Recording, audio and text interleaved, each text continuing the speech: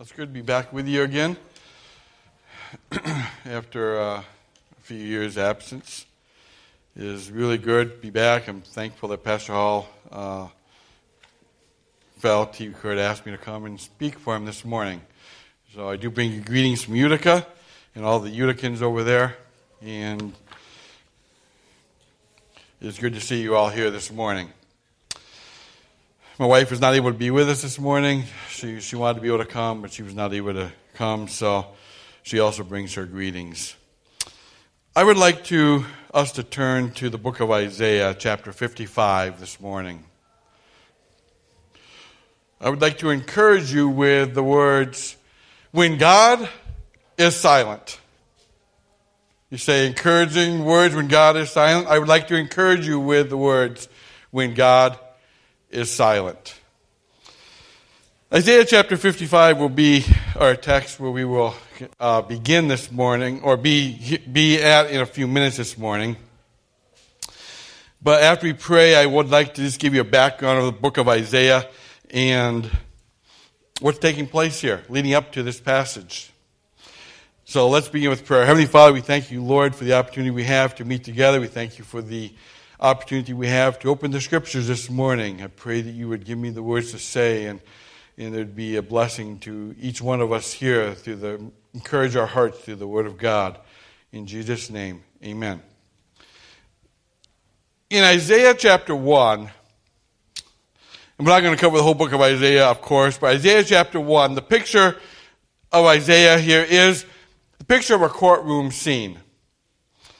God is laying out the evidence. God is the judge. He's laying out the evidence against the people of Judah and Jerusalem for the sins they have committed. And it's not a pretty picture.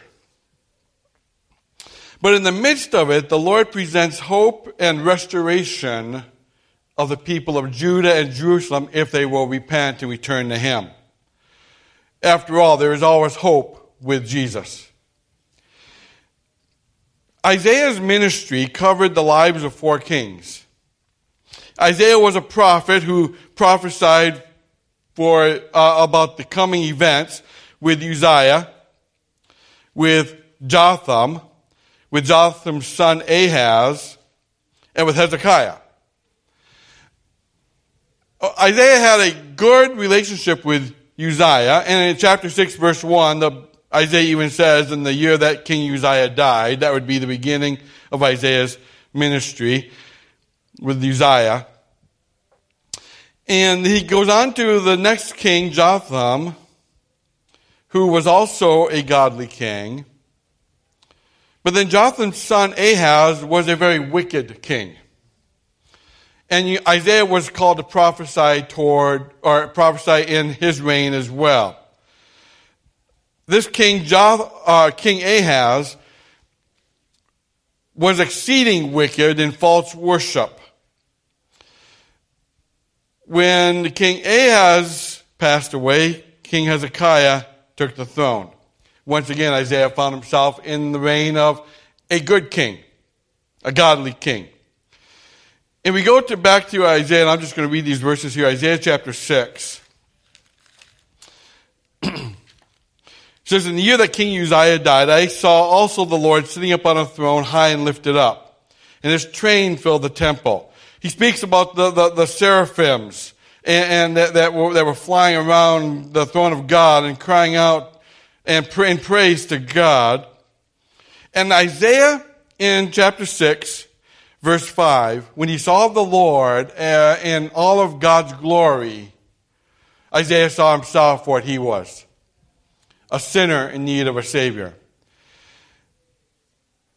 In verse number 8, God says, Isaiah says, I heard the voice of the Lord saying, whom shall I send? Who will go for us?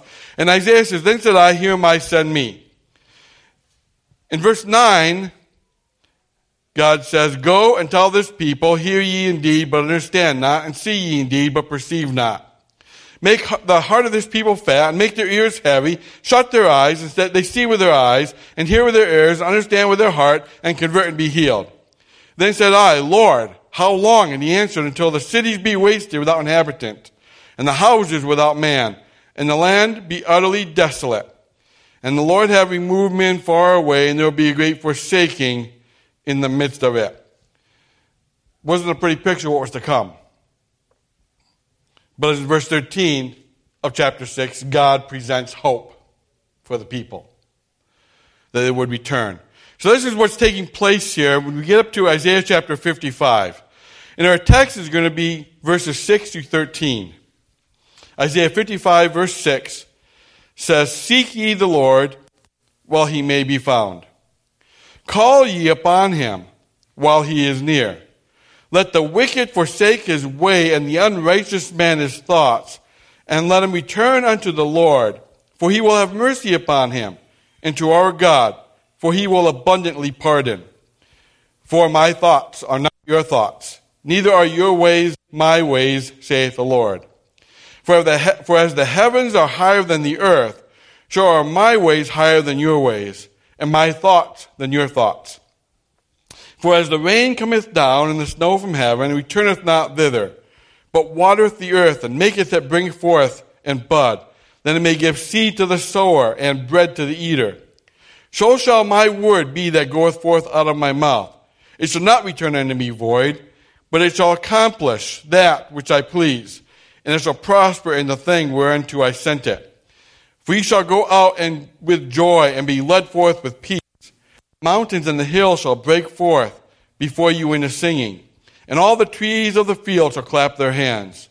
Instead of the thorn shall come up the fir tree, instead of the briar shall come up the myrtle tree, and it shall be to the Lord for a name, for an everlasting sign that shall not be cut off." The title of the message is When God is Silent. For 400 years, between Malachi and Matthew, there was a period when God appeared to be silent. He wasn't. He was actively at work. We know what was taking place between Malachi. We find the standing of the Jewish people in Malachi, and we don't read anything until Matthew chapter 1. We turn to Matthew chapter 1, he begins them with the genealogies and what's taking place. The Messiah has come. For 400 years, no scriptural writings. But for 400 years, God was actively at work. What was God doing? Preparing the way for the Messiah. We do know from historical writings that Rome is conquering the world, becoming the fourth empire that Daniel prophesied during that time period. And when we get to Matthew chapter 1, Rome's empire has been greatly established, and it's time now for the Jewish people to receive the Messiah or reject him. God was preparing the way. What do we do in our lives when it appears God is silent? We pour out our hearts to him, and it seems like God is far away. I mean, Hebrews is still in the Bible that says, God says, I will never leave you nor forsake you.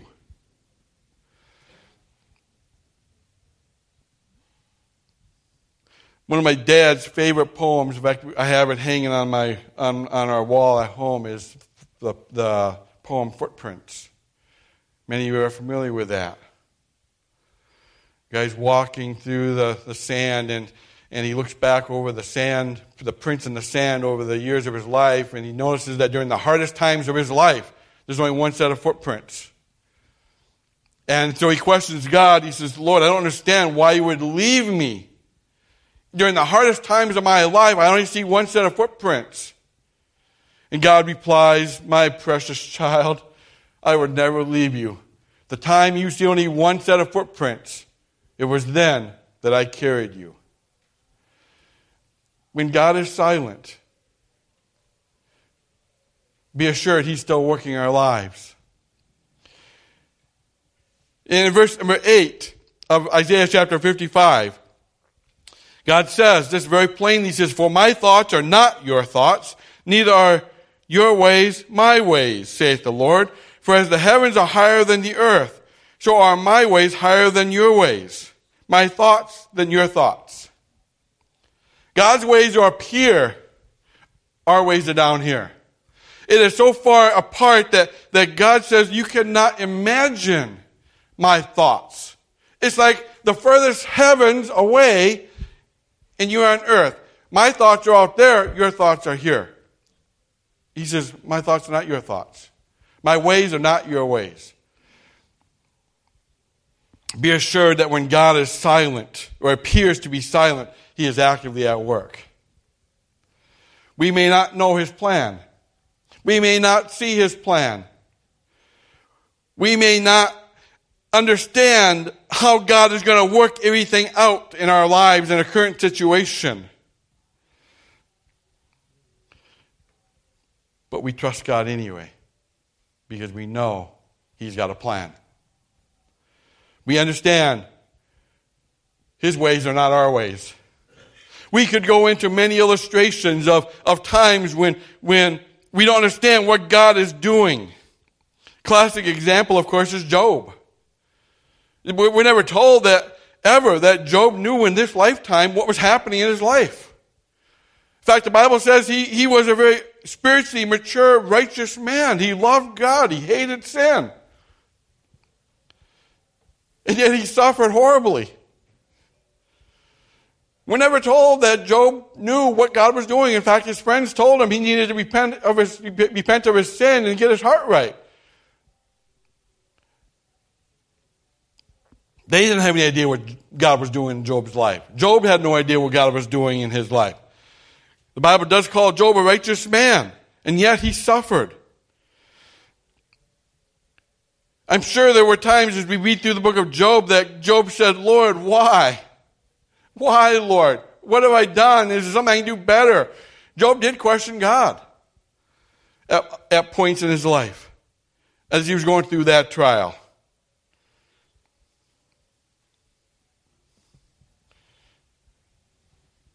We think we have it bad. Job lost all of his possessions, his family, in a matter of minutes. Job didn't understand God's ways, but Job trusted God anyway. In fact, at the last several chapters of the book of Job, as Job converses with his friends throughout the book, and they're giving discourses back and forth, and finally Job addresses God and what's going on. God doesn't speak. For several chapters, God does not speak to Job. Because God's mad with him? No. Because it wasn't God's time. Job had to finish what he was saying, and God had to get his attention. Say, now it's my turn to speak, Job. Where were you when I created the foundations of the world?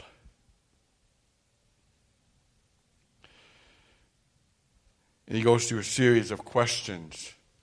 After question after question after question. And Job says, I don't have an answer. Obviously, I wasn't here when you created the world, Lord. They're rhetorical questions. My ways are not your ways. My thoughts are not your thoughts. Many times we don't know how God is working. But be assured he is. Here in Isaiah chapter 55, I'd like to give you 4 points that Isaiah brings out. Number 1 is the invitation. The invitation. Verses 6 and 7. Seek ye the Lord while he may be found. Call ye upon him while he is near. Let the wicked forsake his way, and the unrighteous man his thoughts, and let him return unto the Lord, and he will have mercy upon him, and to our God, for he will abundantly pardon. The invitation. The invitation here is for all. To seek God while he may be found. There is coming a time when that time will be past. He says we need to seek God. The invitation is to seek the Lord and call upon him while we are able to. You see, no one is given the promise of the next minute. No one. We need to seek him while we are yet able to seek him. We need to call upon him while he is near. While his guiding hand is there calling and directing and pulling us to him. We need to seek him. The idea of seek means to search out. Search out. He's there. But he's not going to be a forceful surrender on our part. He wants us to willingly come to him and seek him out and say, Lord, I need you.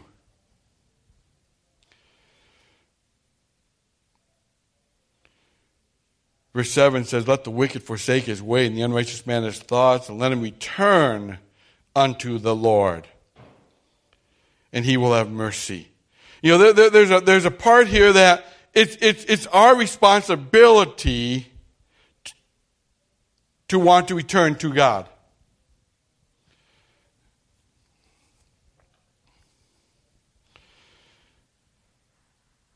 God didn't come to call the righteous. He came to call sinners to repentance. Repentance, a change of mind.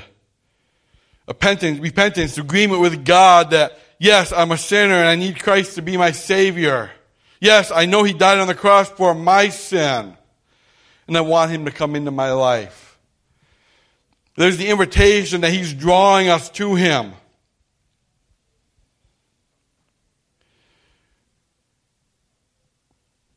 Number 2, there's the need.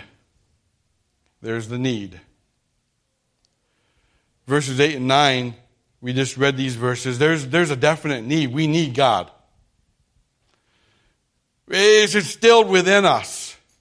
We need God. And we don't understand his actions. We don't understand the thoughts of God. We have a little bit of the thoughts of God. We have what we need to know about God right here in this book. It's right here. It's open the scriptures. We have the mind of God, what he has promised us, what he wants us to know right here. We just have to cling to the promises and agree with the promises of God. There's the need. Need for repentance, the need to forsake our wicked ways and return to the Lord. And here in Isaiah, this is all in reference to the Israelites coming back to God. They have rejected him and coming back to God. God promises them hope if they will repent and come back to him. Number 3 is the method. The method.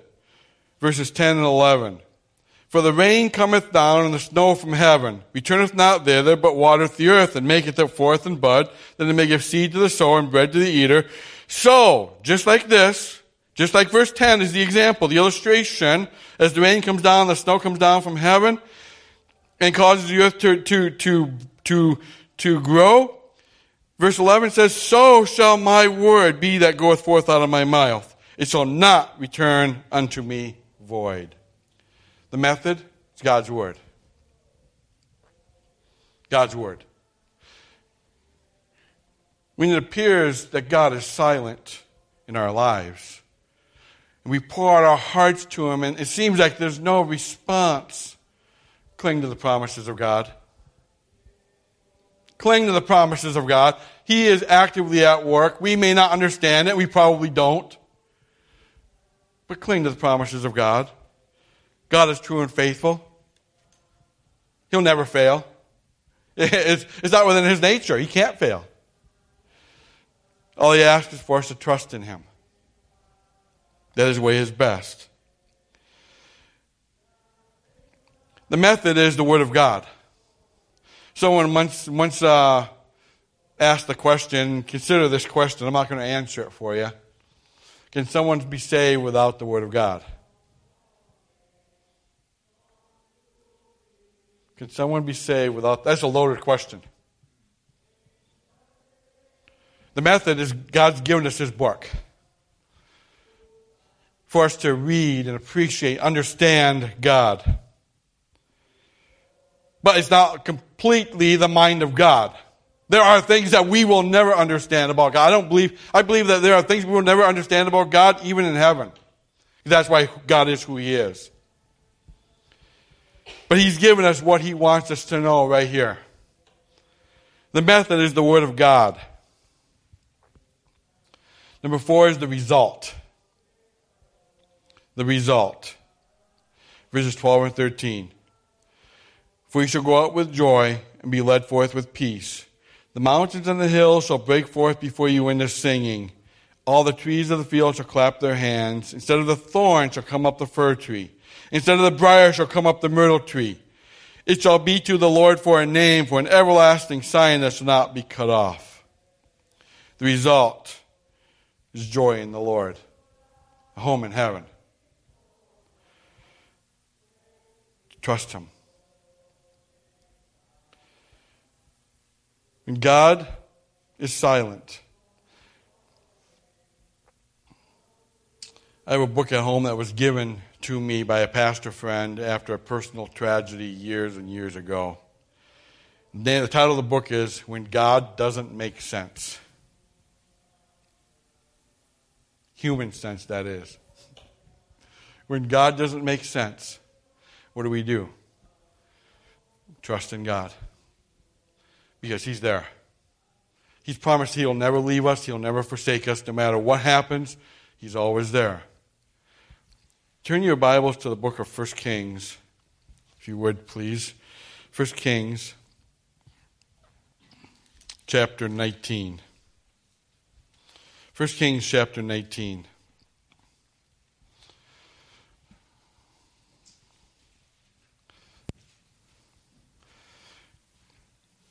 This is the story of Elijah. And the background here, very quickly, the background is Elijah has just gone through and the altar. The prophets of Baal have been slain. In verse number 2 of chapter 19, Jezebel has sent a messenger to Elijah, because they were Jezebel's prophets of Baal that were murdered. And she says, Elijah, so let the gods do to me and more also, if I make not thy life as the life of one of them by tomorrow about this time. Elijah had a price on his head. Jezebel, a wicked lady, wanted him dead. And she was determined to do it within a day's time. Elijah runs away, and in verse number 5, as he's laying under a juniper tree, it says, the angel touched him and said unto him, arise and eat.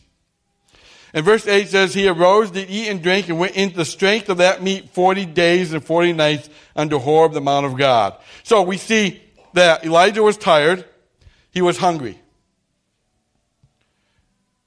He had just had a major victory in the altar, at the altar.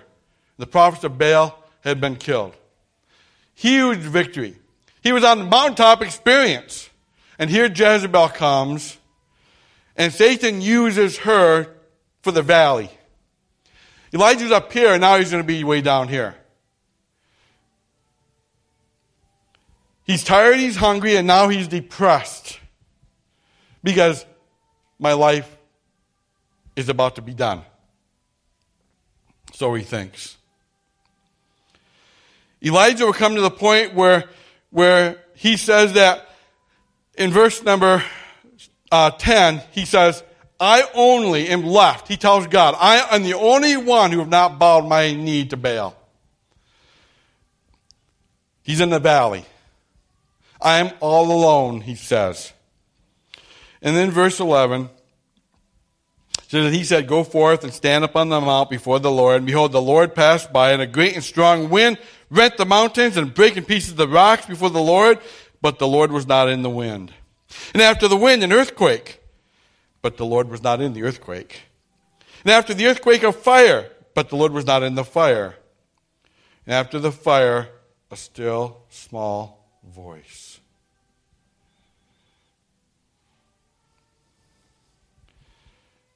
Is God speaking to you this morning in that still small voice?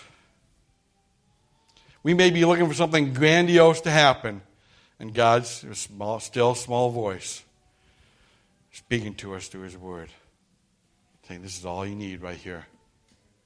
This is all you need.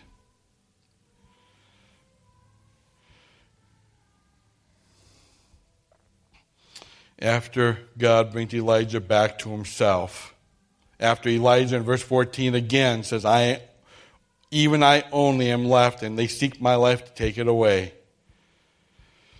He gets to verse 18, and God says, Elijah, yet I have left me 7,000 in Israel, all the knees which have not bowed unto Baal, every mouth which have not kissed him. Sometimes it's that still small voice that God uses to get our attention.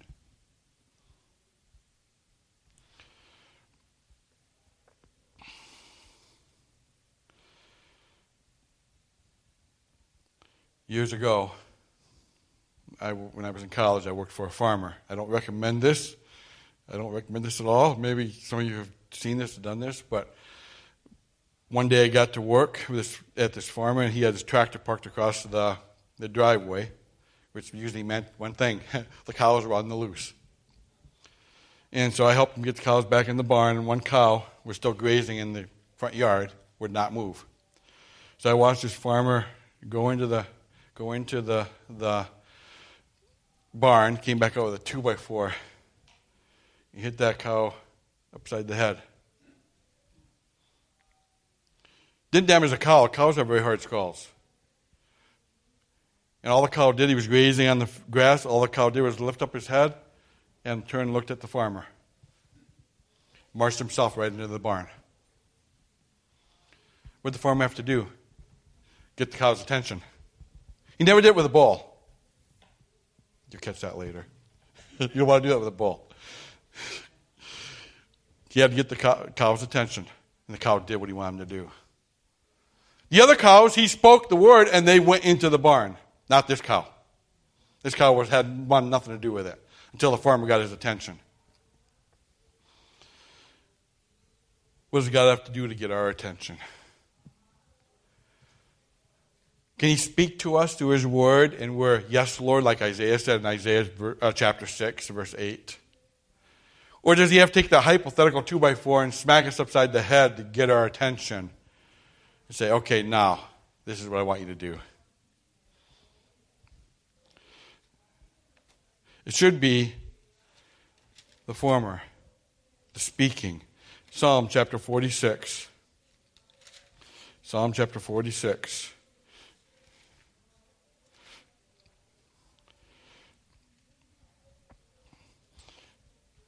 What a great encouragement this psalm is. It says, God is our refuge and strength, a very present help in trouble.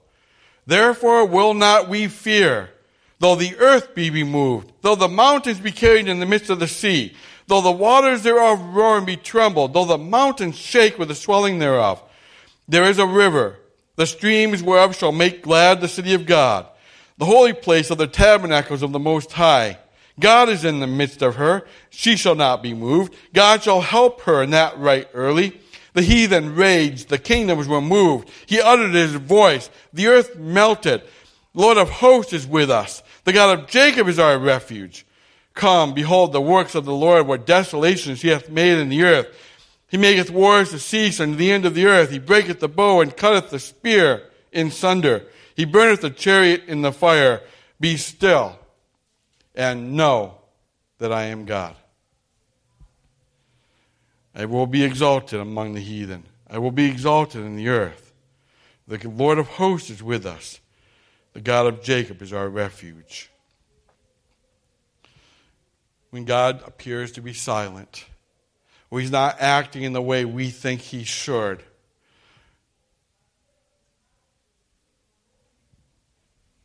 then it's time to be still and know that he is God. Lord, what are you trying to do? Lord, what are you trying to teach me?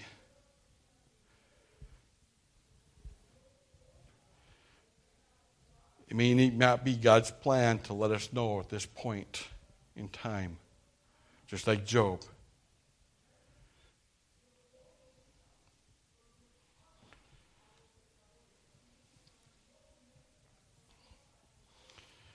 Years ago, there was a family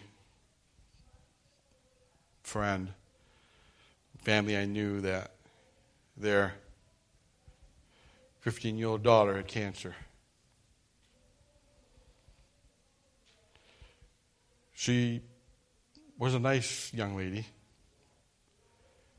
fact, I actually judged, I'm also a teacher if you're not aware of that, but I judged her in the academic meet one year. She did the poem, "When Tomorrow Starts Without Me." That was February. Cancer was in remission by that time.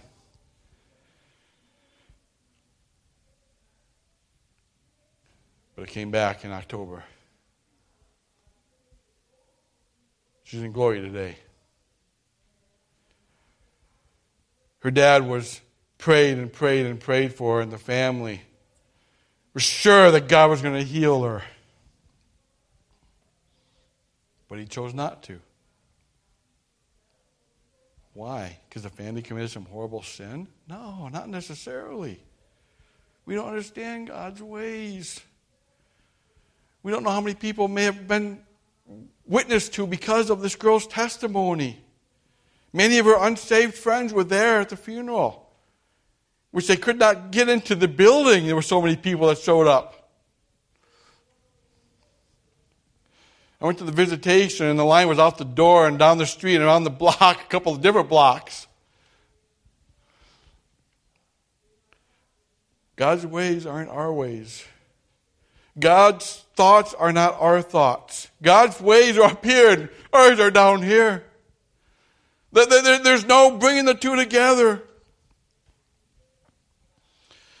So, what do we do when God is silent? What do we do when it appears that God is answering our prayers like we have asked Him to? I mean, the Bible says that Paul gives testimony. He asked the Lord 3 times, take away this thorn in the flesh. He never said what it was. We have some ideas. What did God say?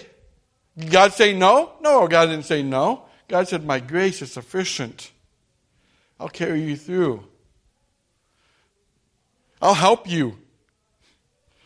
Rely upon my grace, Paul, to get you through this. Paul says, unless I should be exalted above measure, there was given to me a thorn in the flesh. And I asked God 3 times to take this from me.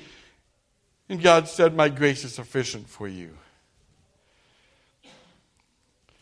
So when it appears that God is silent in our lives and we pour it out our hearts to Him, and encourage yourself in the Word of God. It's the method by which God uses. Encourage yourself with other believers. The kind of friends Job had are the kind of friends that none of us need. Encourage ourselves with other believers.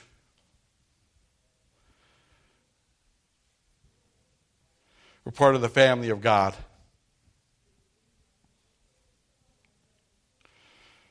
Paul wrote about that too.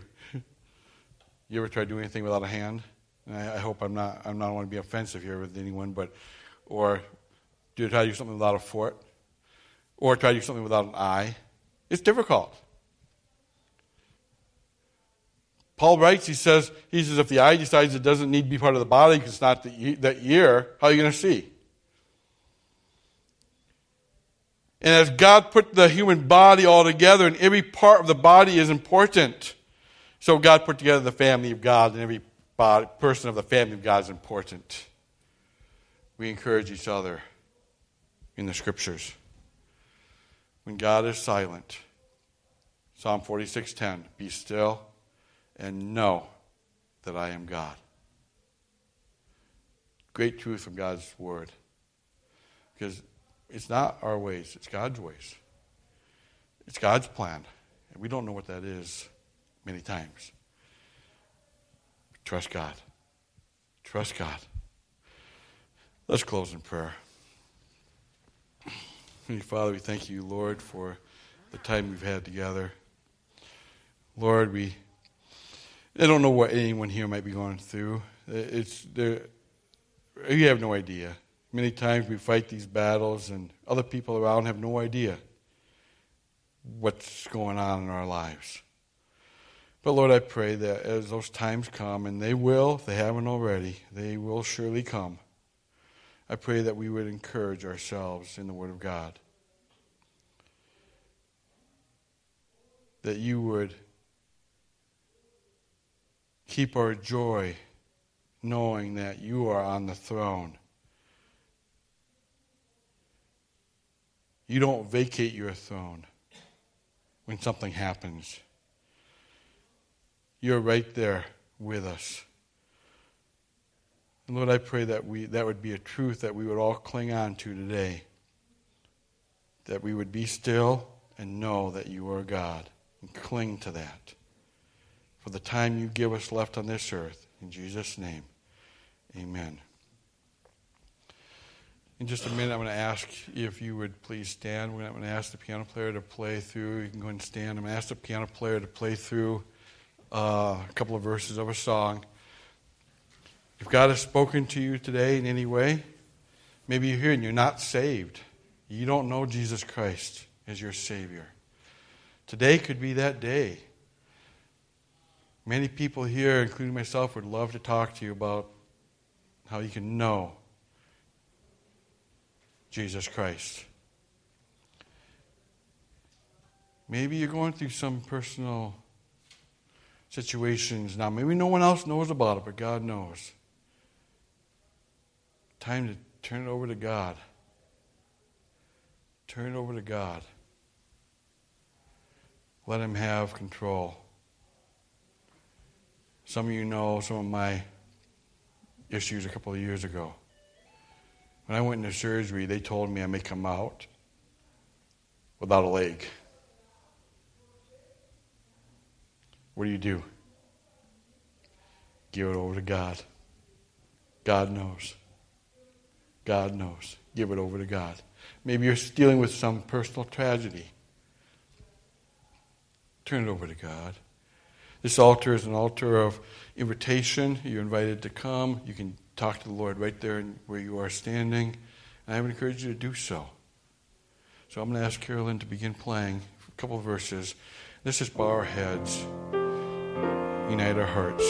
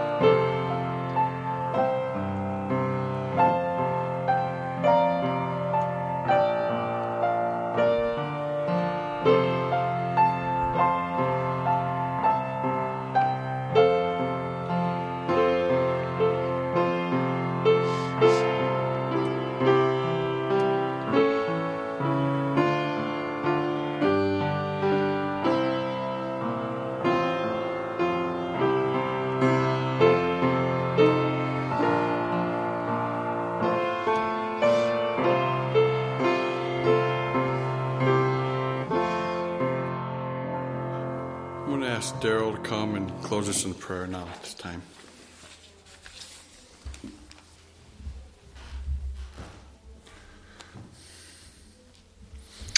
Thank you, Brother Reed. Let's bow our heads in prayer. Heavenly Father, we thank you for the opportunity to meet together, Lord, and glorify you today. And I just pray that you would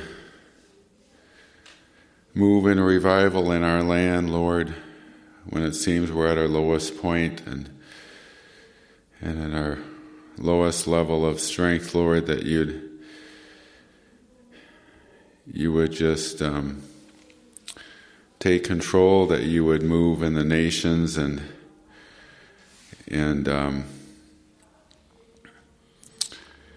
just preserve our freedoms here in America, Lord, and that your will would be done, Lord. Help us to stand for truth, Lord, and to proclaim the name of Jesus Christ and lift him up, Lord, and that you would just even move in the remainder of the service downstairs, and I just pray that you'd strengthen us, strengthen our members, and just strengthen our pastor and his wife, and I just pray that you'd be with us as we go out, Lord, that bless the meeting tonight here, and I pray this in Jesus' name, amen.